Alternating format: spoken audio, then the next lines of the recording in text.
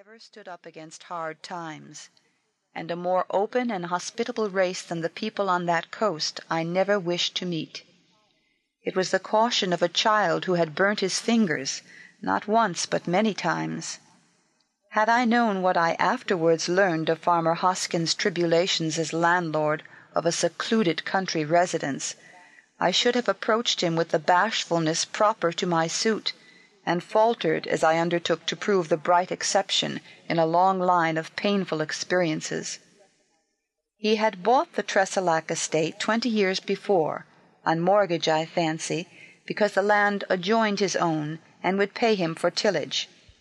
But the house was a nuisance, an incubus, and had been so from the beginning. "Well, miss," he said, "you're welcome to look over it. Pretty enough place, inside and out. There's no trouble about keys, because I've put in a housekeeper, a widow woman, and she'll show you round.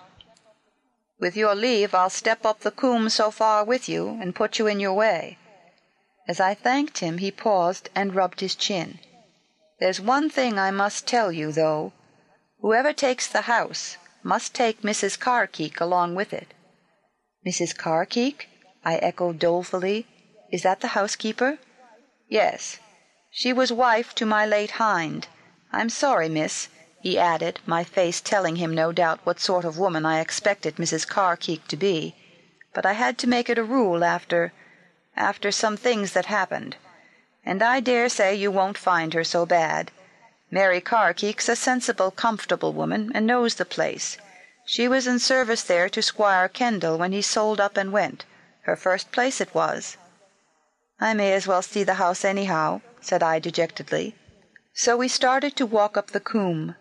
The path, which ran beside a little chattering stream, was narrow for the most part, and Farmer Hosking, with an apology, strode on ahead to beat aside the brambles.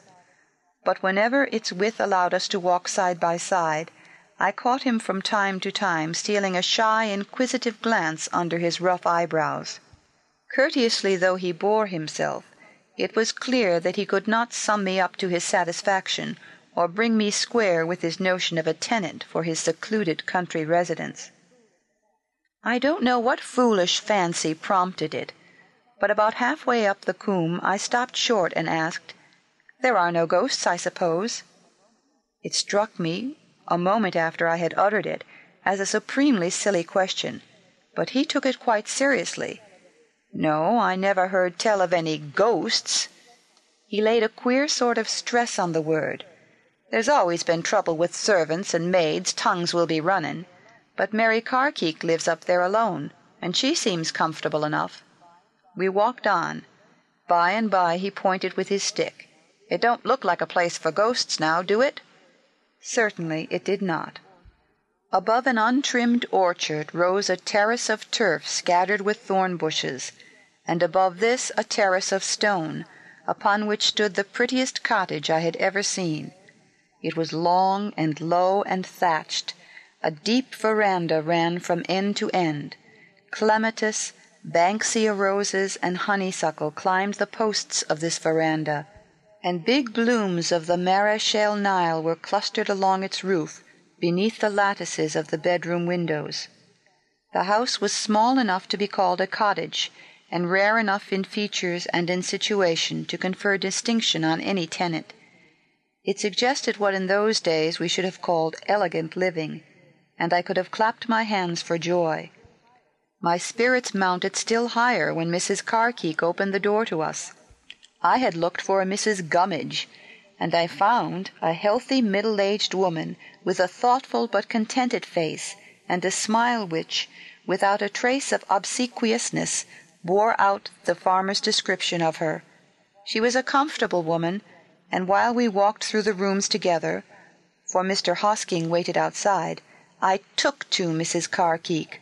Her speech was direct and practical. The rooms, in spite of their faded furniture, were bright and exquisitely clean, and somehow the very atmosphere of the house gave me a sense of well-being, of feeling at home and cared for, yes, of being loved. Don't laugh, my dears, for when I'm done you may not think this fancy altogether foolish. I stepped out